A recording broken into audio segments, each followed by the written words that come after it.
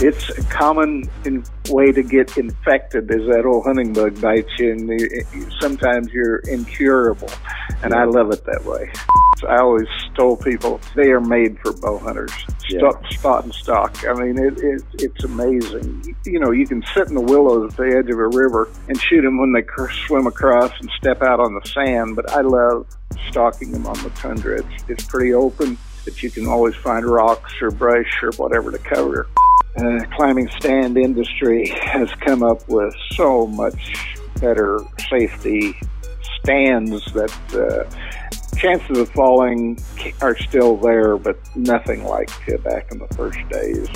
I was sitting in the house, and it was still broad daylight. Sun hadn't gone down or anything, and all went bang, bang, bang, bang on the back door. And I'm thinking, what the heck? And I went back, and there was Cody. And he said, I just shot a buck. And I said, well, great. Let me get my gear on, and we'll go track it. And he said, no.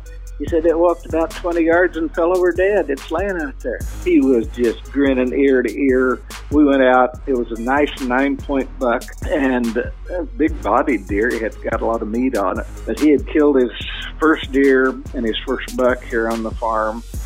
Welcome to Days in the Wild Big Game Hunting Podcast. I'm going into my 15th year of podcasting. Can't believe it's been that long.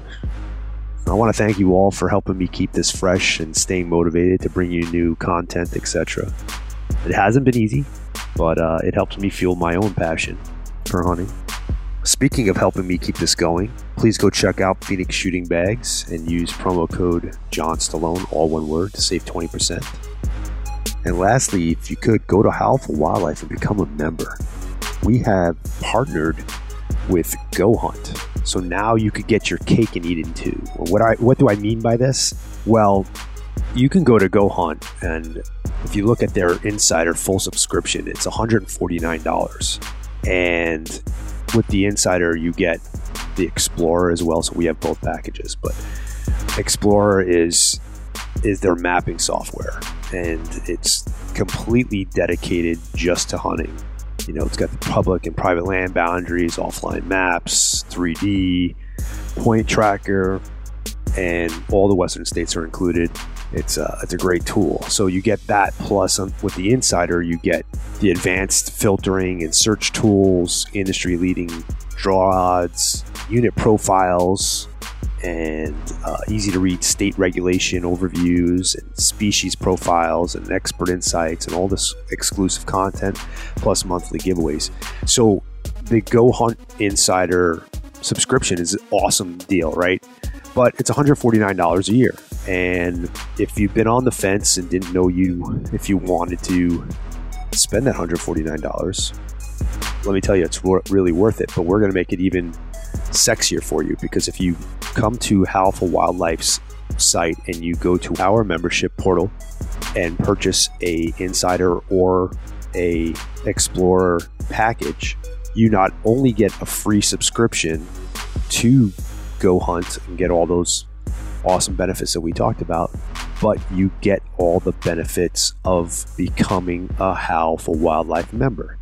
And that includes our discounts with our partners, 20% or more with our partners. You are automatically included in the Howl for Wildlife giveaway, monthly giveaways for gear and hunt giveaways for the year. Plus, as a 501c3, your portion of your membership is tax deductible, and you're helping out a great cause. Howl for Wildlife is out there advocating for the hunter and helping educate the non-hunting public so that we can keep doing this for perpetuity here, and so our kids and our grandkids can enjoy it. And it's a really great system, and we're super thankful that Go Hunt jumped on board with us. And it's a great way to support Howl for Wildlife. It's a great way to get awesome tools that you will use. I use Go Hunt Insider all the time. I've been a member for a very long time, and it's how I get a lot of my tags, by doing the research through there. And now you're getting extra stuff with it. So it's a great system. So go check it out. Become a member today. And let's roll into this next episode. Thanks.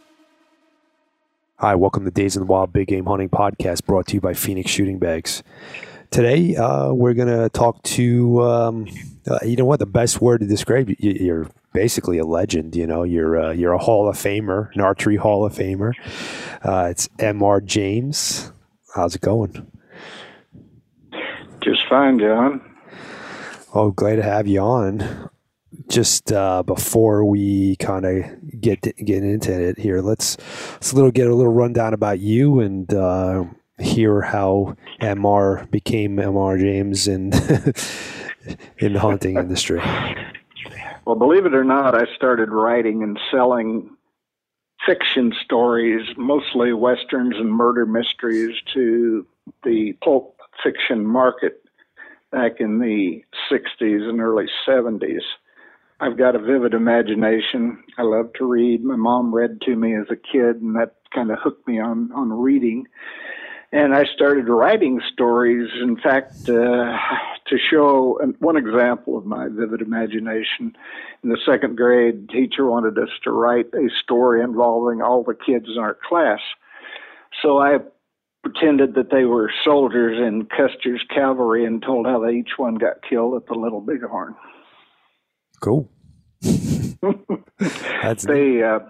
She looked at me a little askance after that. That just shows one example of how I think sometimes. So you've lived kind of a storied career in the hunting, I'm doing my air quotes now, hunting industry. Well, yeah. You started Bowhunter magazine, didn't you? Or you were one of the founders? Well, I started bow hunting in 1961, hunted in Indiana. There weren't any deer to speak of around. I hunted the first 2 years, 61, 62, and saw a grand total of one doe. Jesus. And this is in prime whitetail country now. But back then, they were really few and far between. If we found tracks, we were thrilled. I bet. And you were born in Illinois, and then as an adult, you moved to Indiana, correct? Yeah. I had trouble making out that last bit. I was born and raised in Illinois. When my wife and I got married in 1960, we moved to Indiana, and that's where we raised our family. That's where I started Bowhunter magazine in 1971, and that's where we've lived the rest of our married life, except for 16 wonderful years when we lived in the Flathead Valley in northwestern Montana. Oh, nice. That's a different change right there, from Montana to Indiana to Montana. Yeah. My son, Dave, went to the University at Missoula, graduated, married a girl from Whitefish, and told us he wasn't coming home. He's the only other bow hunter in the family. I've got had two other sons and a daughter, none of whom hunted. And Dave, living in Montana, was natural for me to kind of first go out and hunt with him and then gravitate to the state for a while. When I sold the magazine business in 88, I continued to run the magazine, but I told the new owners that if I were going to continue as editor, I was going to live wherever I wanted to. I would do my job, get everything done, but not to call me during business hours. I was probably in the woods, and they just missed my call. And they agreed, believe it or not, and it worked out well, and those 16 years are especially memorable. And the only reason we moved back to Hoosier Land, 6 of our 8 grandkids live in Indiana.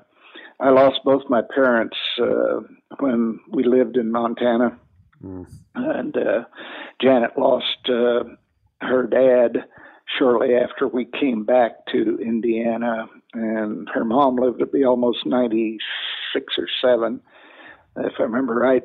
And then she passed away. So we still are here for the family. In fact, we had a reunion last weekend where Dave and his wife came from Montana. Our other grandkids showed up, and some of their friends even came down to the farm, and we had a ball. Awesome.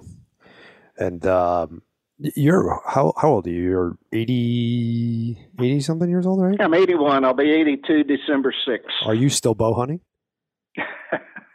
Last 2 years, here on the farm, I've killed 2 of the biggest bucks I've ever taken awesome. on the farm here. That's fantastic. Yeah, I shot one with a friend's recurve bow that after he passed away, this was Dr. Chuck Williams from Kalispell, Montana, great friend, a good bow hunter, friend of mine, also a senior member of the Pope and Young Club. When he passed away, the family gave me his bow and said, Chuck would want you to shoot a deer with it. Would you do that? And I killed a real nice 8-point buck, not 200 yards from the house here where we live now. I think I might have seen that photo. It's a big wide buck, yeah. Right? Yes. Big white. Yeah. Yeah, and then last year I shot another real nice 8-pointer, big bodied, weighed close to 300 pounds, and I was having shoulder issues, and I shot him with my compound, but I shot that one buck. It was called, the story was called One Last Hunt with Dr. Chuck. And so I'm still going strong. I figure, heck, if I can do this at 80, I can't wait till I see what I can do at 90. Right? Exactly. Now, see, it's very comforting to me. You know, I'm 46, so I'm still a fairly young man. And I'm always wondering, like, you know, how much longer can I do this? Like, how much longer can I put my body through what I put it through? You know, especially the hunting in the West. I've got 2 heroes. One was Roy Case, a Wisconsin bow hunter. He's bow hunting historians say he was the man that coined the term bow hunter. He wrote for E. Sylvan Archer, which was the bow hunter magazine of the 1920s and 30s. Mm-hmm. And he lived to be 98 or 99, if I remember right, and continued to hunt into his early 90s. And Glenn St. Charles, the founder of the Pope and Young Club, is another hero of mine. I became friends with Glenn. He encouraged me at one point to run for Pope and Young president, which he founded that organization.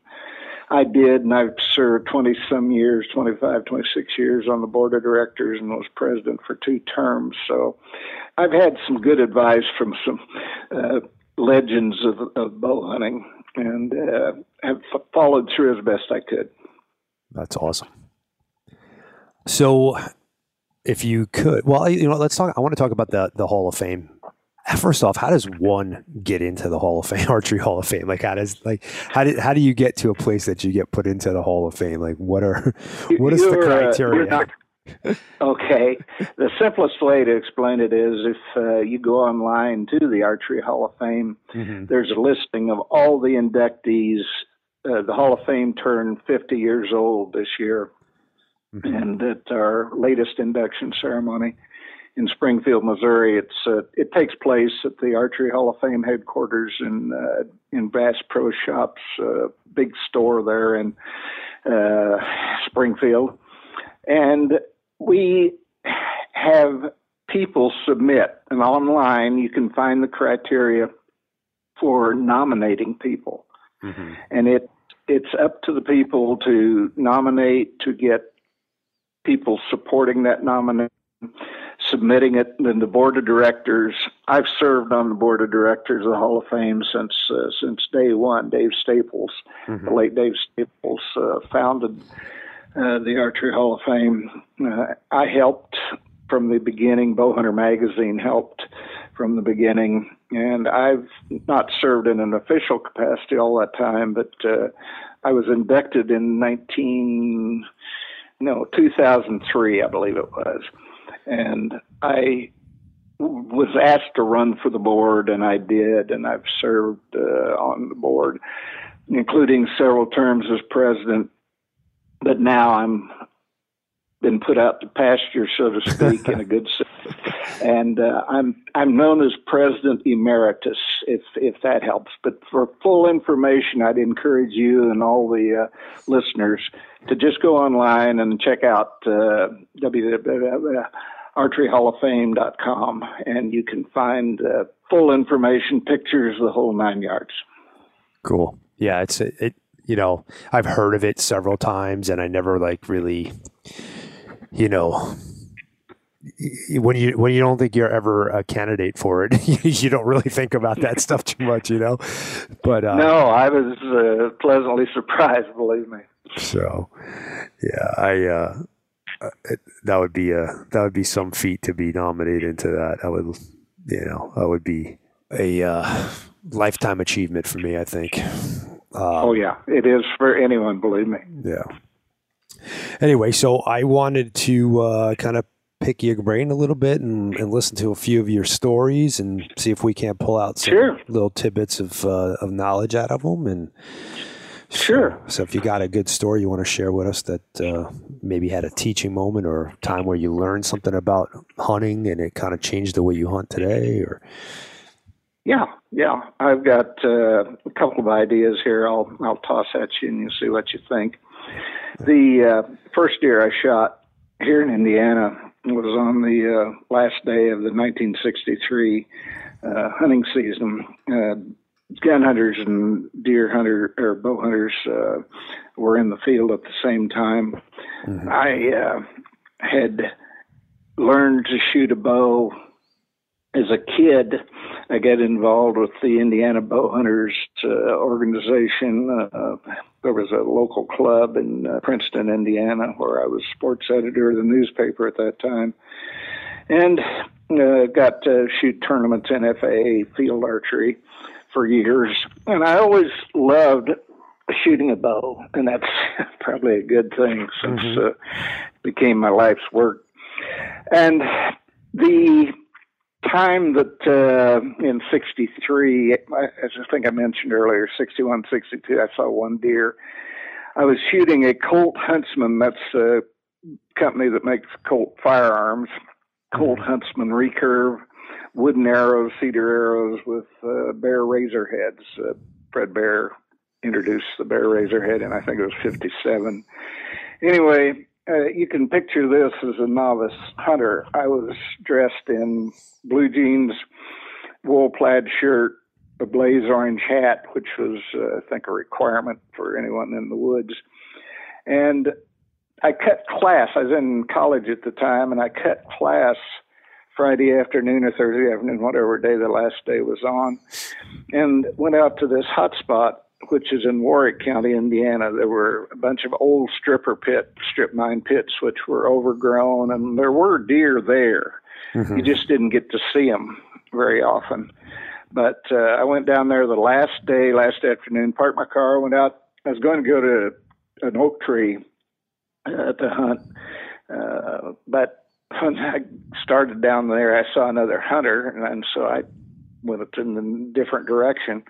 And I was glad I did, because I was walking along and I bumped a herd. I call it a herd. I think there were 4 or 5 deer went flagging away from me, and I was so excited. I said, I'm going to follow them, and maybe I'll see them again, even if I can't get a shot. So I just started trailing them. I'm walking along, and I finally dropped down into this dry creek bed where it's quiet walking. It was sandy and real quiet. I was walking along, and all at once I hear something in the brush up ahead of me. I hear a stick break, and I stop, and I look, and a doe steps into this small, narrow shooting lane.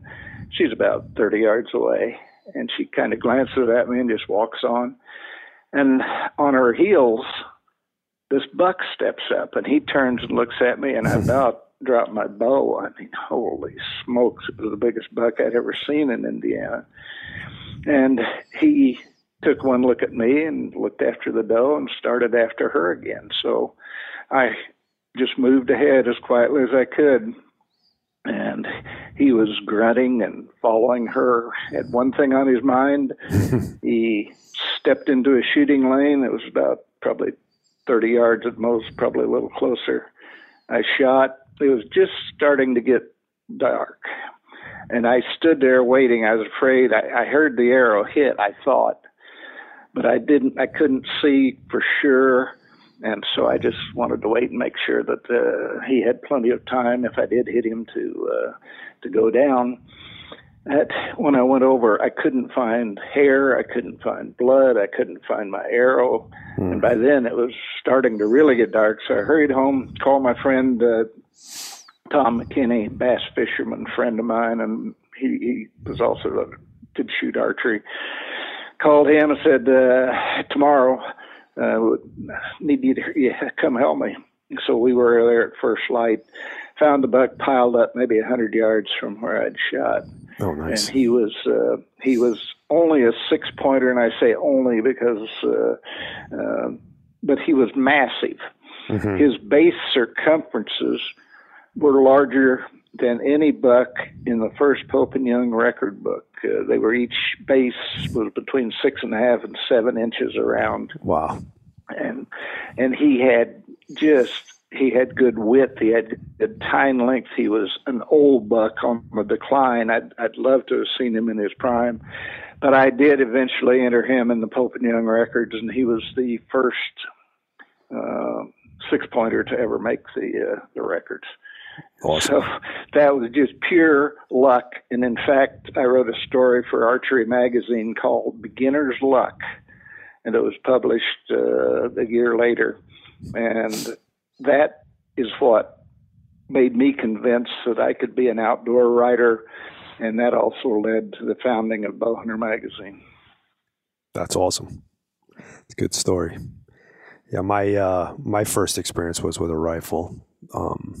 I was like 5 years old with my dad, and oh wow. Yeah, and he held the gun with me, and we set it on a fence post and shot this buck. And I've told the story on the podcast a million times, but you've never heard it. So, yeah, I don't recommend that because the kick of that rifle almost scarred me for life. Like I had been shooting 22s and BB guns and whatnot, but never a 35 Marlin, and yeah, so it was quite some time after I wanted to be around the rifle after that. But yeah, I got bit by the hunting. I got bit by the hunting bug pretty quick. So. Oh yeah. It's a common way to get infected is that old hunting bug bites you, and sometimes you're incurable, and I love it that way. Yep, same here. Yeah, I didn't pick up bow hunting I started shooting a bow pretty young, but actual bow hunting till I was like 13 or something like that. But yeah, it was no looking back after that one. So yeah, so if you got a couple more stories, I would love to hear them. Well, when I travel all around the country giving talks to bow hunting groups, and one of the questions I commonly get is, what was your most unforgettable hunt? And that was a Northwest Territories caribou hunt in 1993. We were living in Montana at the time, and I took Janet, my wife, our son Dave, who's the other bow hunter in the family, and his wife Norma, up to the McKay Lake Lodge on McKay Lake, which is about 90 to 100 air miles north and a little west of Yellowknife. And I'd hunted caribou up there for a couple of years and always had good luck. The season opens in the middle of August, and I can go up there and hunt caribou before I start concentrating on deer and elk here in the States. So I took the family up. We flew in, went out the first day, took a boat across the lake to this area I'd hunted before. We went inland walking.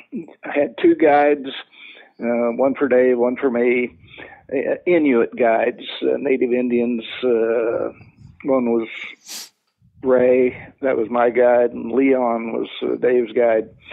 Anyway, we're eating lunch on a hill. The bugs were pretty bad, and we got up on this windy hill where the black flies weren't really horrible. And we're eating lunch, and I saw this bull running across the tundra. The bugs were really bothering him. He'd run and stick his head in a bush and run and stick his head in another bush. And finally he came running up, and we were in a boulder field there, and stalking was really easy. And he wasn't a monster bull, but he was a nice bull. And I saw him coming. I said, I'm going to see if I can get close enough to shoot. And I did. Put him down. Ray and I skinned him out, and we had to pack the meat back to the boat, which was about 3 miles away over that tundra, and that's always fun to walk on if you've ever done it. I have not. So we took off. Put that on your wish list. Oh, I did. It's on there. I just keep getting some. Oh, okay. Yeah, I you know what I'm talking about. Yeah, then. I definitely want to do it. Caribou is like, and hunting on the tundra caribou is definitely a must for me. I just haven't had the opportunity to go yet, and now it's so much harder. I should have did it when you could get a caribou for like $2,500. You could go shoot 2 of them, and now it's like. Oh, I always told people they are made for bow hunters.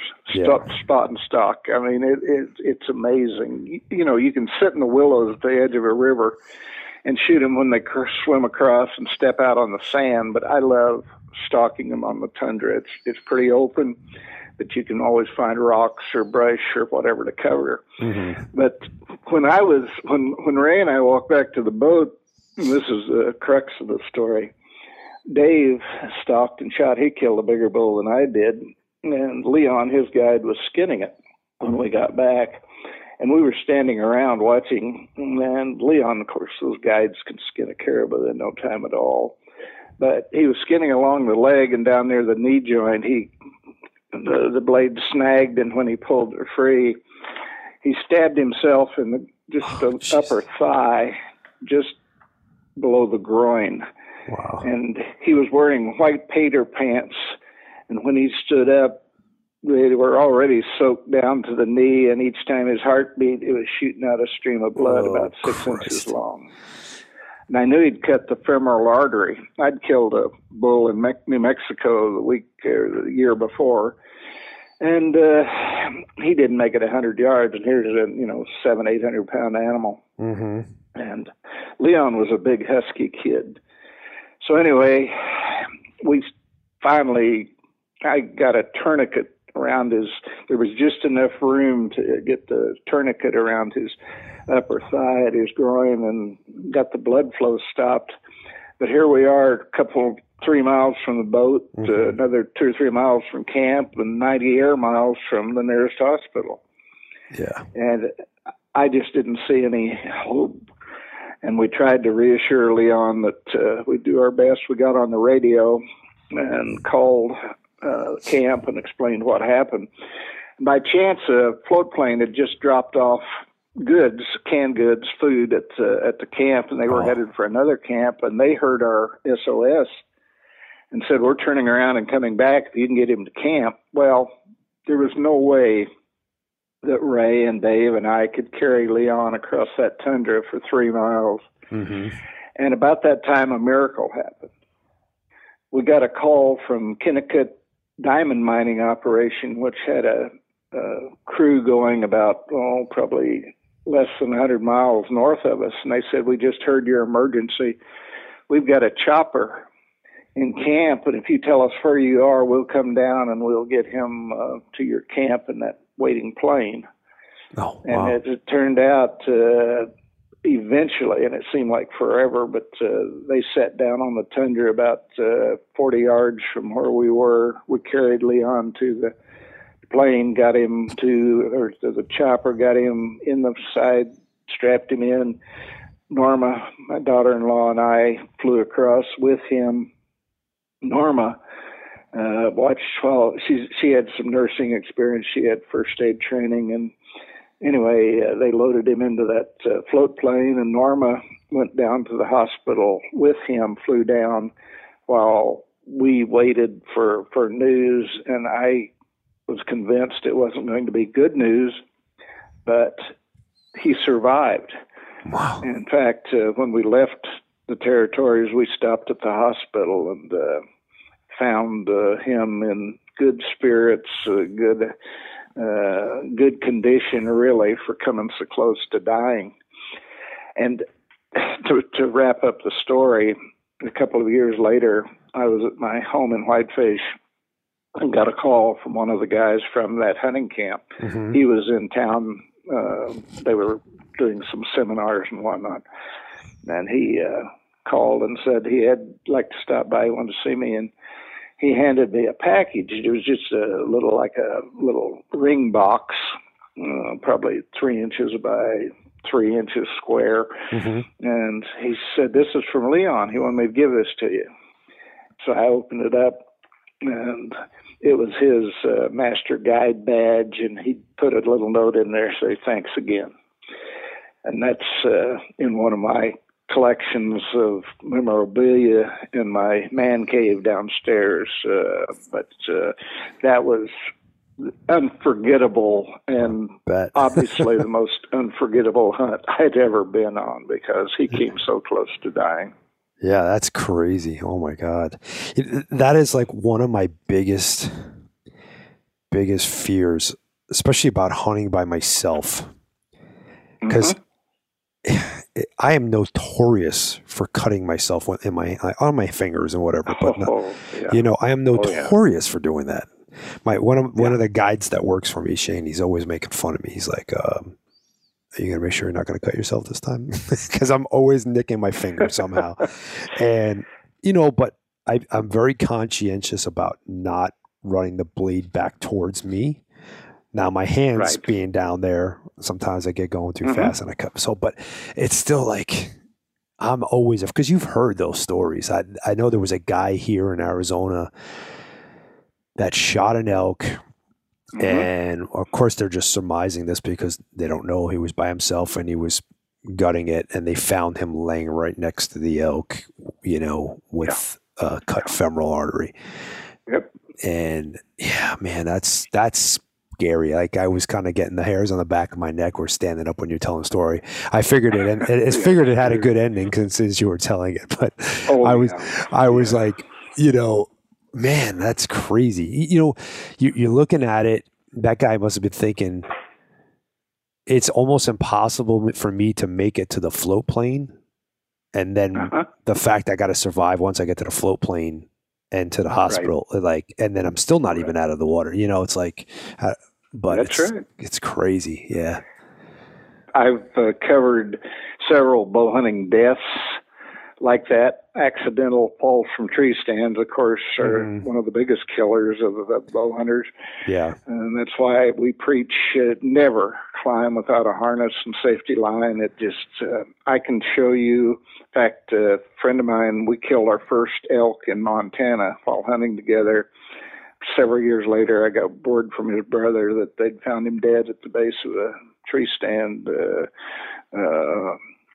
He had obviously slipped. He had his safety harness on, but it hadn't been attached, and we assume he was either getting in or getting out of his stand when he fell and broke his neck and was dead. Dang. But it happens, and it's not worth the risk. If you don't want to do it for yourself, you say, it's not going to happen to me. Think about the wife and kids or your relatives, and give it a second thought.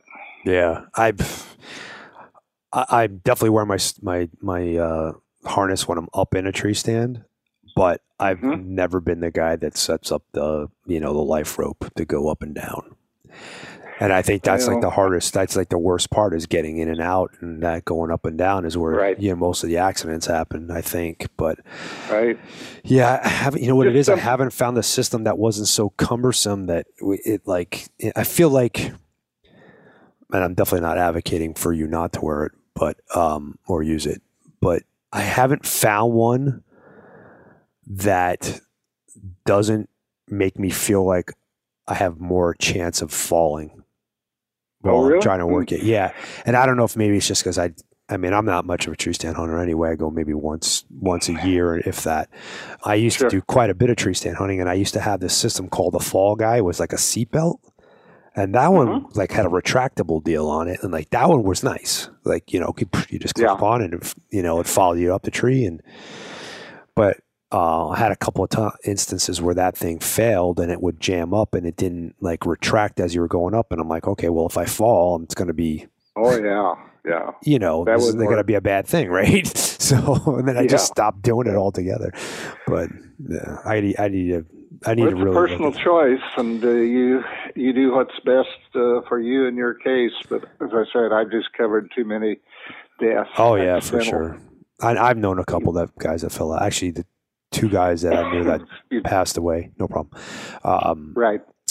One of them actually fell asleep in the tree and wasn't wearing a harness and just fell forward and killed himself. And the other one, the actual tree stand failed and broke. Oh yeah. And that's another one. If you are an old timer like me, you'd beware. Maybe you are of the Baker climber stands, which had a notorious reputation of is that the one to sling? If you put it, it was a climbing stand. It had a bar that you put around your waist, and then you'd push, kind of like do push-ups, and you'd lift with your feet. You had the straps for your boots, and you'd lift the stand and go up a little bit, and you'd lift the climber part, and you'd push down on it and lift up and climb the tree.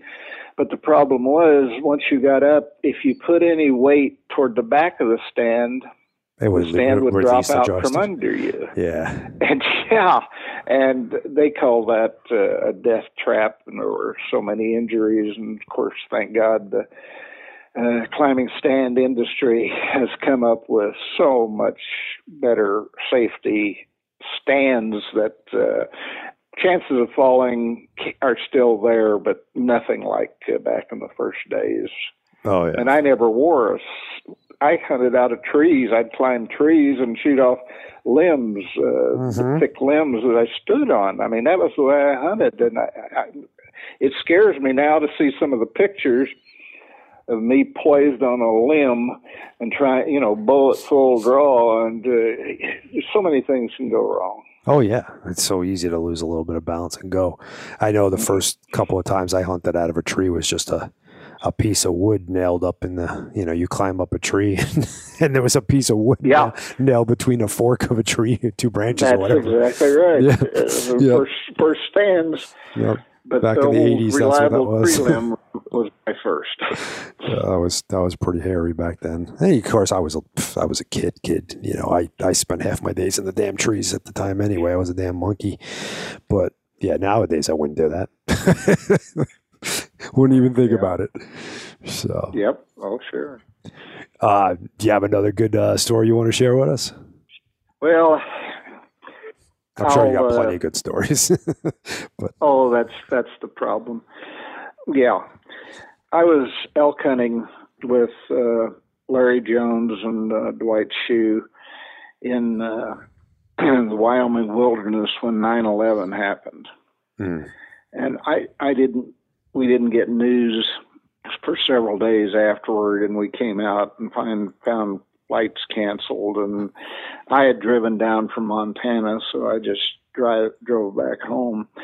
But anyway, all of us will never forget where we were on 9/11, and I was hunting elk.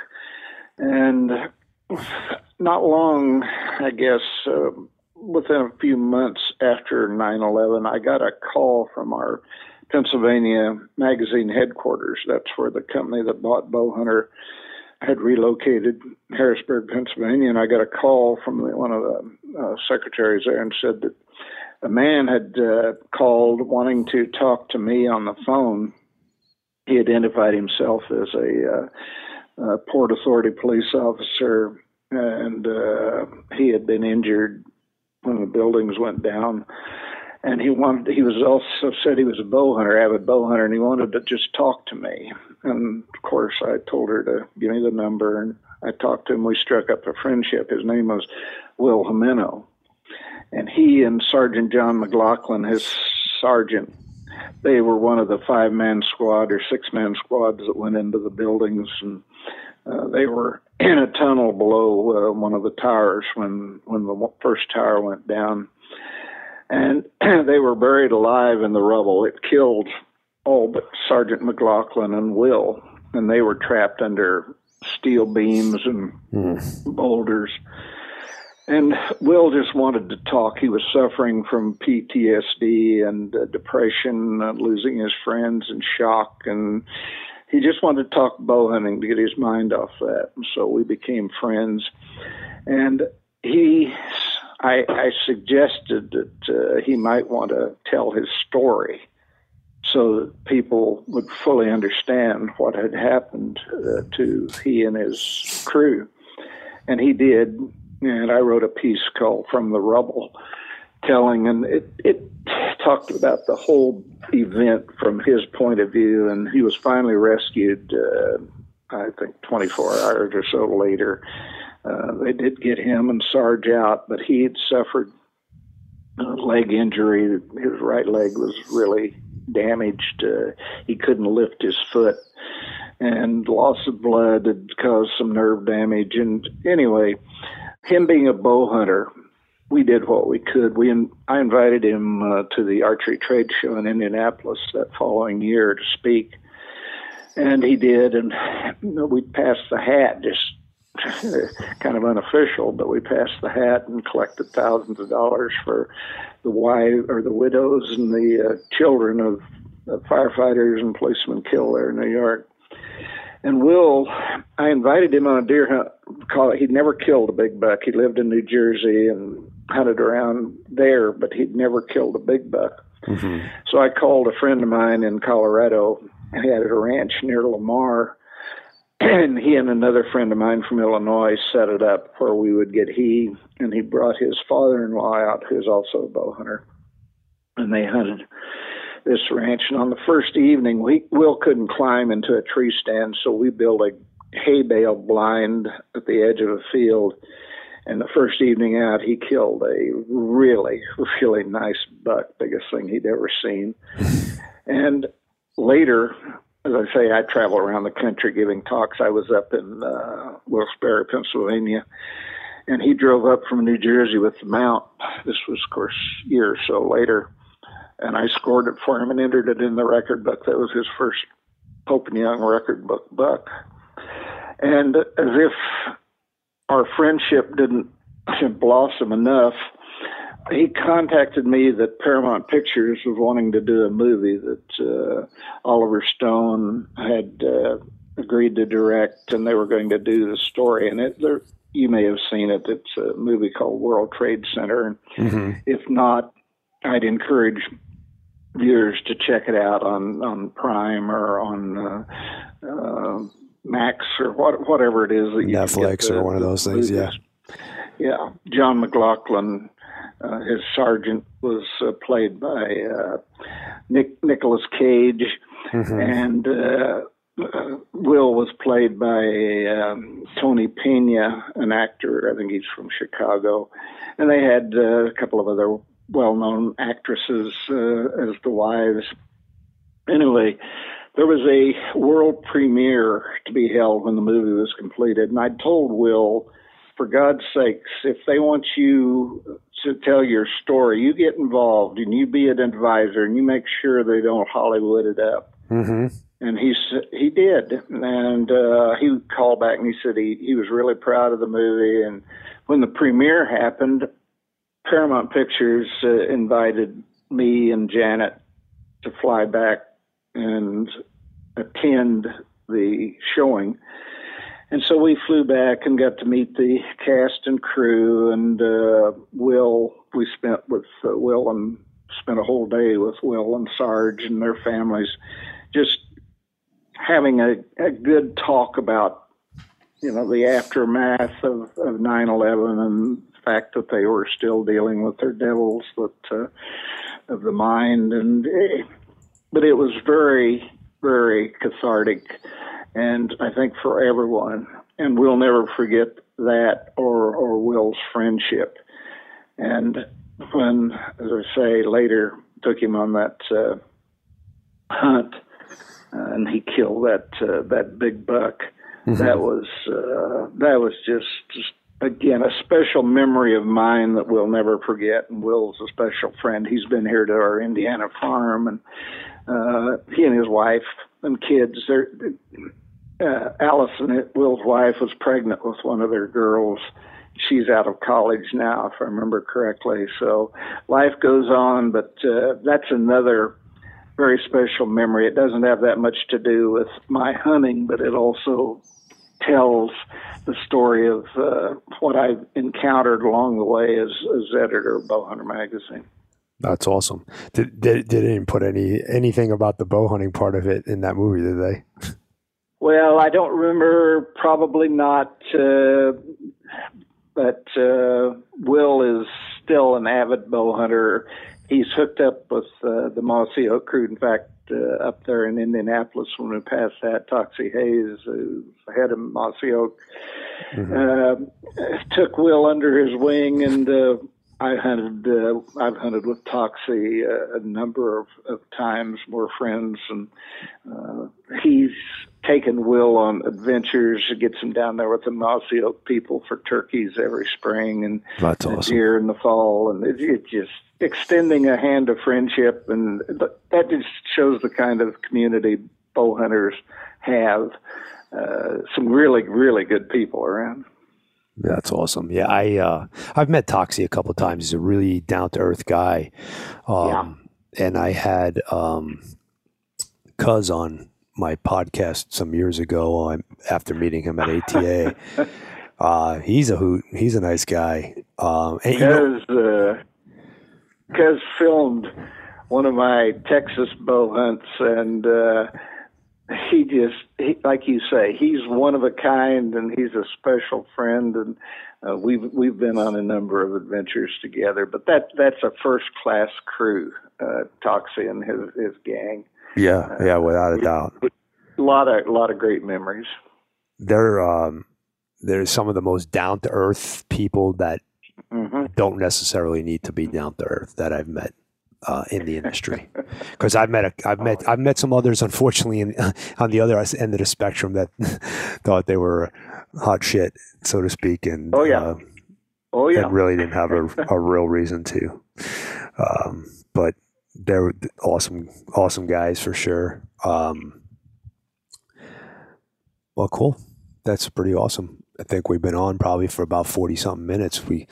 If you got more time, you got another short story you want to share with us, we can. If not, I'll let you get back to your day. Well, as you know, I've always got short stories or hunting stories to share. But I've got a good one. When we bought this farm here in Indiana, there was a man that lived across the road that owned the farm there, who was just a tremendous guy, neighbor. Good. He was one of the first ones to come over and greet us, welcome us to the valley here. And he had a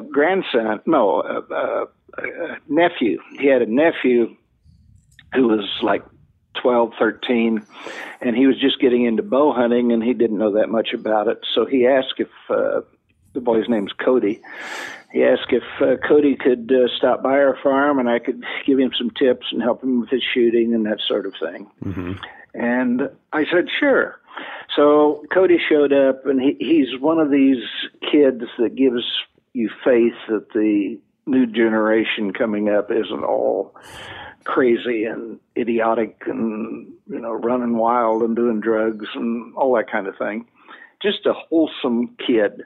God-fearing Christian, and helped him get his bow set up and everything. And I talked to his dad and John, the neighbor, and said, if you let him come over and hunt with me, I'll put up a stand for him, and I'll sit with him. I'll double stand it, and we'll see if we can get a deer. I think I can get him a deer.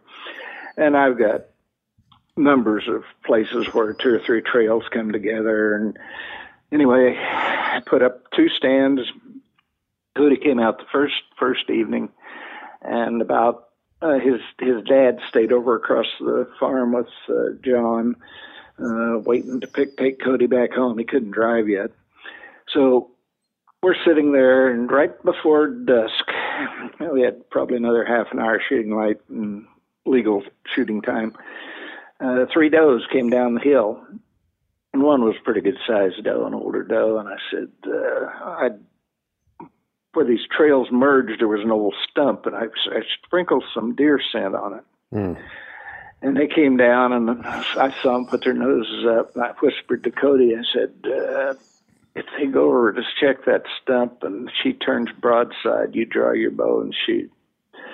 And so he said, okay. And came over, and I could hear him breathing harder and harder, and I'm saying, let him be calm. And she turned perfectly broadside, and I said, draw your bow. And he drew it, but boy, he struggled a little bit to get it back, but then he locked in, and he came down, and he was rock steady. and he shot, and I saw the arrow go right behind her shoulder, and she jumped and ran. The deer all ran in different directions, and I figured he took out both lungs.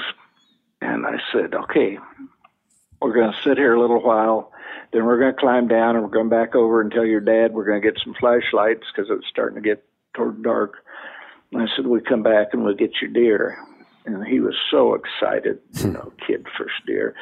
We did, and I'll never forget. I drove him up the lane there, and his dad and John came out, and his dad said, "Well, did you see any?" And Cody said, "Yeah." And he said, "Well, what happened?" He said, "I shot one." And he said, "You did not." First day, and all that. He didn't believe it. Right. He looked at me, and I nodded. I said, "Yeah, I did. He made a great shot."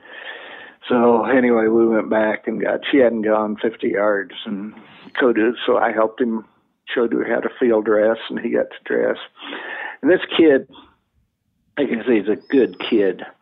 And we hunted together for a number of years until he was a teenager, and he'd learned to drive, and I gave him the run of the farm. He could come out here and hunt any time. But he wanted me to video him shooting a deer. Mm-hmm. This was several years later, and he drove out. I had to run into town, and when I got back, his truck was in the driveway, and I knew he was already out in the stand, so I couldn't video him, but I just decided not to go out and spoil his hunt. But I was sitting in the house, and it was still broad daylight. Sun hadn't gone down or anything, and all went bang, bang, bang, bang on the back door, and I'm thinking, what the heck? And I went back, and there was Cody. And he said, "I just shot a buck." And I said, "Well, great. Let me get my gear on, and then we'll go track it." And he said, No. He said, "It walked about 20 yards and fell over dead. It's laying out there." He was just grinning ear to ear. We went out. It was a nice 9-point buck and a big-bodied deer. He had got a lot of meat on it.